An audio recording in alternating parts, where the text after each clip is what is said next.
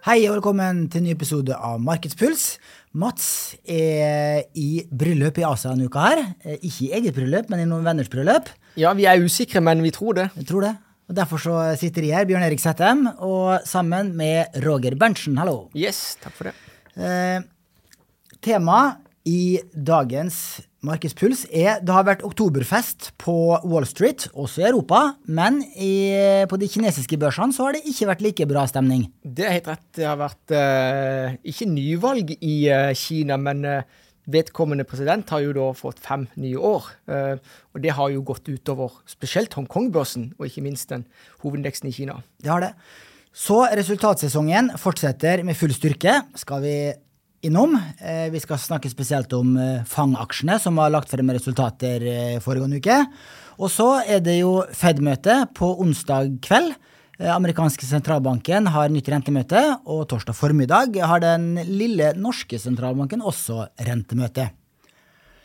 Og Roger, det har vært full fest, I motsetning til september, som var jo da minus 8-9-10% på verdens børser, så vi nå pluss 8-9% I oktober. Ja, så oktobermåned jo historisk sett egentlig en dårlig børsmåned. Det kommer ofte resultatvarsler I forbindelse med tredje kvartalstallene. Nå, de tallene som har kommet, fremdeles det jo sånn at resultatene pågår for full styrke, men mange av de store har levert. Det har totalt sett vært blandet, men spesielt har det vært de store, tunge selskapene som har egentlig skuffet markedet, I alle fall hvis vi ser på fremtidsutsiktene. Mens det jevne selskapet, altså de litt mindre, de har faktisk vært med å løfte indeksene videre oppover I oktober måned. Og det jo godt nytt I utgangspunktet, fordi at visibiliteten, altså I alle fall hvis du ser på makroøkonomi, det utrolig mye usikkerhet der ute.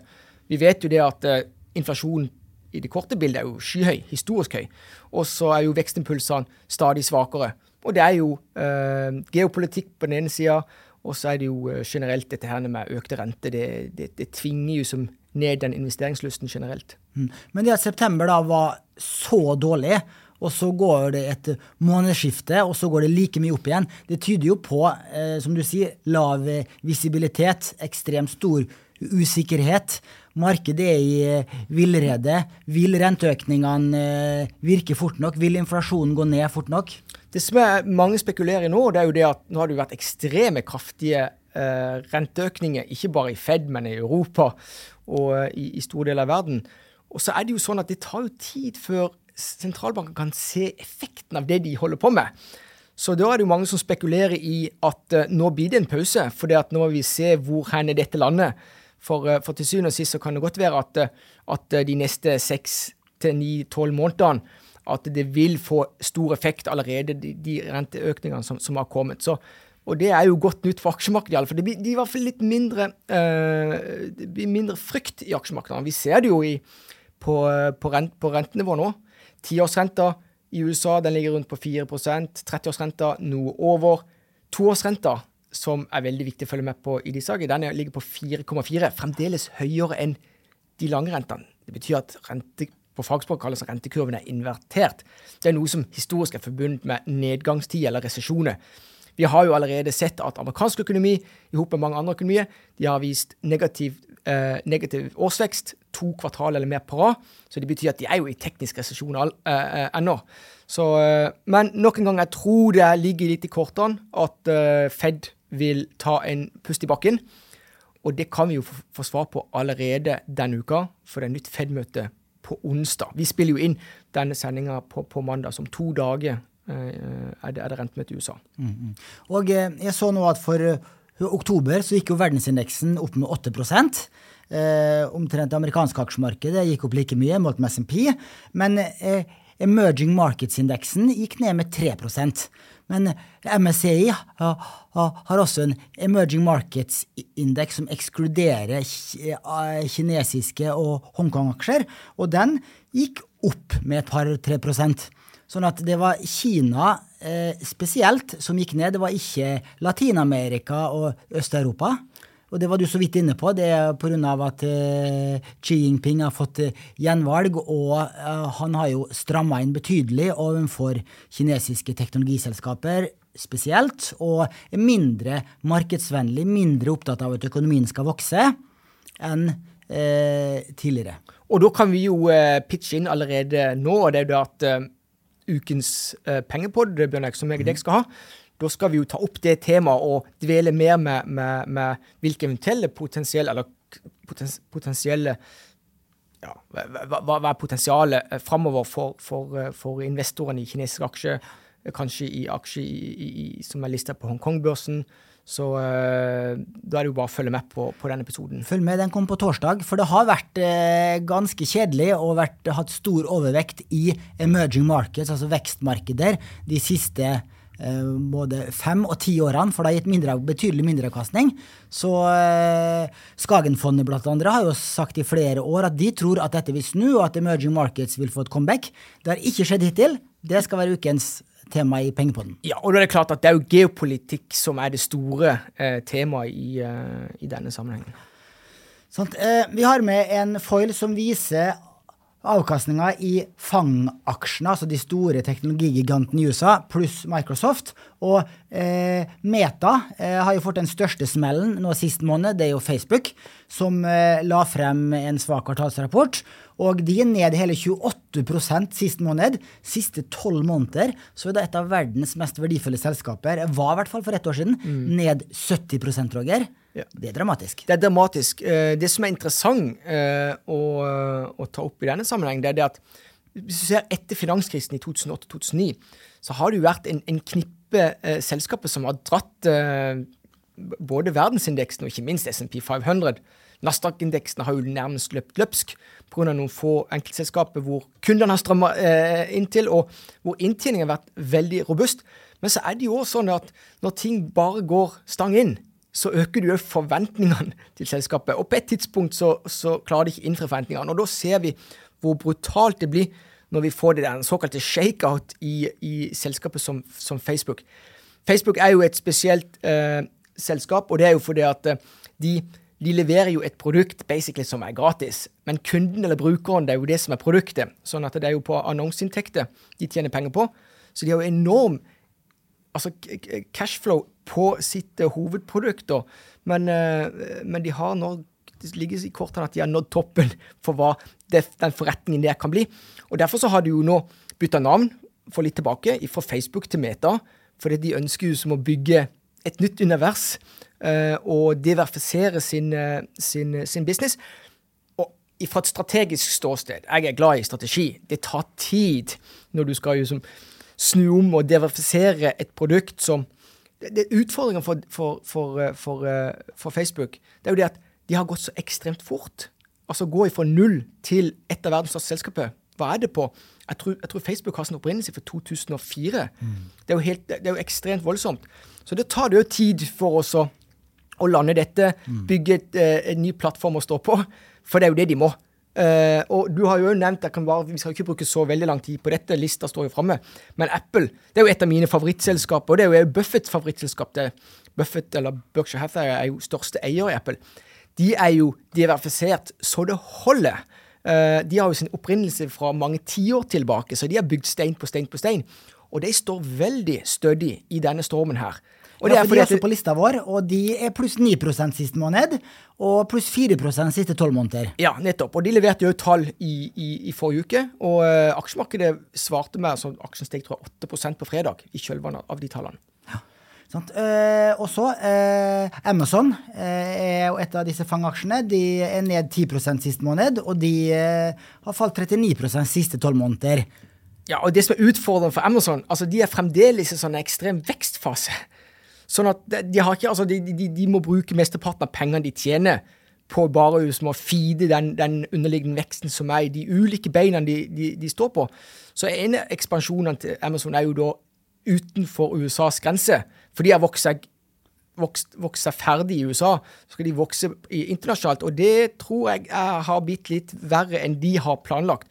Så de er også litt mer sårbare for det som skjer av geopolitikk, de er mer sårbare for det som skjer på verdens BNP-vekst generelt. Så de er ikke like herre i eget hus som Apple. Og det er jo fordi at i Amazon, det som stabiliserer Amazon sine inntekter, det er jo det at de er nummer 1 på det som kalles for cloud computing.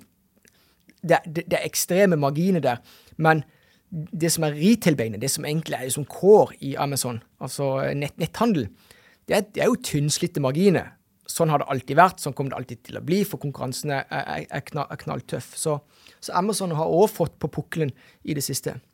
Og Google har også lagt frem tall vel, og de ned bare 2% siste måned. Siste 12 måneder det ned 35%. Vel å merke, alle disse tallene amerikanske dollar, så i norske kroner så ser det ikke så ille ut, for krona har svekket seg. Det helt rett. Men hvordan så tallene til Google ut? Ja, Google har jo, det jo utsiktene til Google som sviktende. Og da straffer aksjemarkedet Google også. Det samme gjaldt for Microsoft. Microsoft, vi vet jo, vi har snakket mye om Microsoft, og det jo fordi at de jo veldig, de jo store på cloud computing, men det sitt kjerneprodukt jo også, jeg sier ikke at de monopolist, men det klart at for kundene til Microsoft så det vanskelig å bytte ut Microsoft.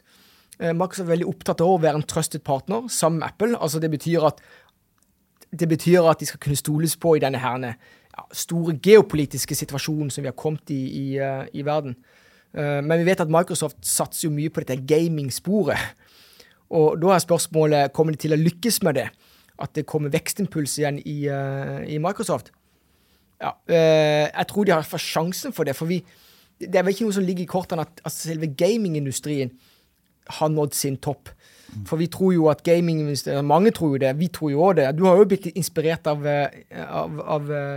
gamingpratet vi har hatt i studio her. Ja, og ikke minst mine barns alt for hyppige gaming. Ja, og det Microsoft håper på eller tror, og de vil sikkert være en pådriver for det, det at gamingindustrien vil jo som evolve. Altså gaming som folk flest kjenner i dag, det jo ikke det som vil være gamingprodukter langt frem i tid. Det skal jo som involveres i så mange andre grener i samfunnet enn bare selve det underholdningsspill. Og vi tok med også Microsoft på en liste her. Siste måned så ned med minus 1%, så det holdt seg... De har vært blant de teknologiselskaper som holdt seg bra i oktober. Siste 12 måneder så det minus 29%. Jeg glemte et negativt fortegn der. Det skal være minus 29% på Microsoft, så det har holdt seg noenlunde. Netflix, siste selskapet på lista vår, har steget 22% siste måneden, så det jo, de la frem gode tall og bedre utsikter enn markedet forventet, men siste 12 måneder, så det ned med knappe 60%. Ja, for de fikk jo på pukkel for flere kvartal siden, altså hvor plutselig veksten stoppte helt opp, så de har vært ute i en shakeout, altså uten like, men Netflix har jo bygd seg et renommé, et merke, et brand, og de har jo utrolig mange kunder, men de jobber med dette her også for inn at hver kunde betaler for seg, for det mye deling av kontoet. Så Netflix sitt hovedutfordring, de ikke diversifisert. Og til syvende og sist det som nøkkelen i det du kom opp på de nivåene. Men jeg vil si, hvis vi skal summere opp og konkludere, Bjørn Erik, så det at det jevne selskapet, altså aksjemarkedene, de store indeksene, kraftig opp inneværende måned, eller den måneden vi i ferd med å legge bak oss, på tross av at disse gigantene, flere av de gigantene har sviktet. Og hva skal vi si, ikke det en styrke? Jo, det nok en styrke det også, og fordi at det ikke bare de store gigaselskapene som drar børsen, som sånn det har vært i lange perioder, absolutt, det bra at det kommer nye tilvekst til blant de mindre selskapene, absolutt en styrke. Absolutt. Siste fall, det rentemøte på onsdag kveld i verdens viktigste sentralbank, amerikanske, og nå jo styringsrenta satt opp i rekordfart her. Den grafen her viser styringsrenta siden 2014, og den lå jo på nær null inntil ganske nylig i vår, og så ble den jo satt opp i rekordfart i likhet med sentralbanker i resten av verden, og nå ligger den på 3,25. Og nå forventer vel de fleste en trippelheving til. Det er riktig, og du ser jo som vi sa innledningsvis, altså toårsrenta i USA, den jo på 4,4. Så du skjønner jo det at jo nærmere vi kommer der, så vil du som skal utgangspunktet denne styringsrenta også. Det retninger, som vi ser det, så det ligger i kortene at det kommer en trippelheving, men hva sier Fed om veien videre? Vil de si det at nå vil vi se dette litt an, for det klart at vi vet jo det at det en leggeffekt. I det du setter opp renta, så går det fort 6, 9, 12 måneder før du ser reell effekten i økonomien. Så om så skjer, så tror jeg det blir mer visibilitet, folk blir litt mer trygge, og at en kan investere kanskje litt mer rasjonelt. For markedet ikke rasjonelt. Husk, juni kraftig ned, juli kraftig opp på verdensbørse, og så var det vel september kraftig ned, oktober kraftig opp. Dette er jo ikke normalt. Nei, det er ikke det. Så det blir spennende å se, og det virker som at markedet har forskuttert litt at sentralbanksjefen skal si at nå blir det litt roligere med rentehevingen fremover, og at det er ikke så lenge til rentetoppen er nådd, og at vi kan skru ned renten litt igjen, for på det nivået her så begynner renta å virke nedkjølende og nedbremsende. Det blir spennende å se, og på torsdag så er det også rentemøte i Norges Bank, og da forventer man enten 0,25 eller 0,5 prosentpoeng opp her hjemme. Så med det tror vi sier takk for oss, så høres vi igjen om en uke. Og Pengepodden på torsdag.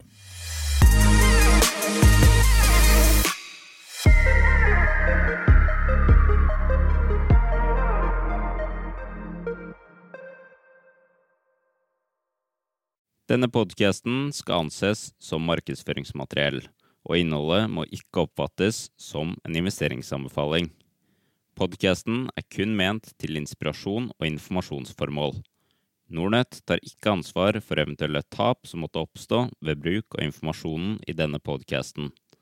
Les mer på disclaimer-siden på nordnet.no.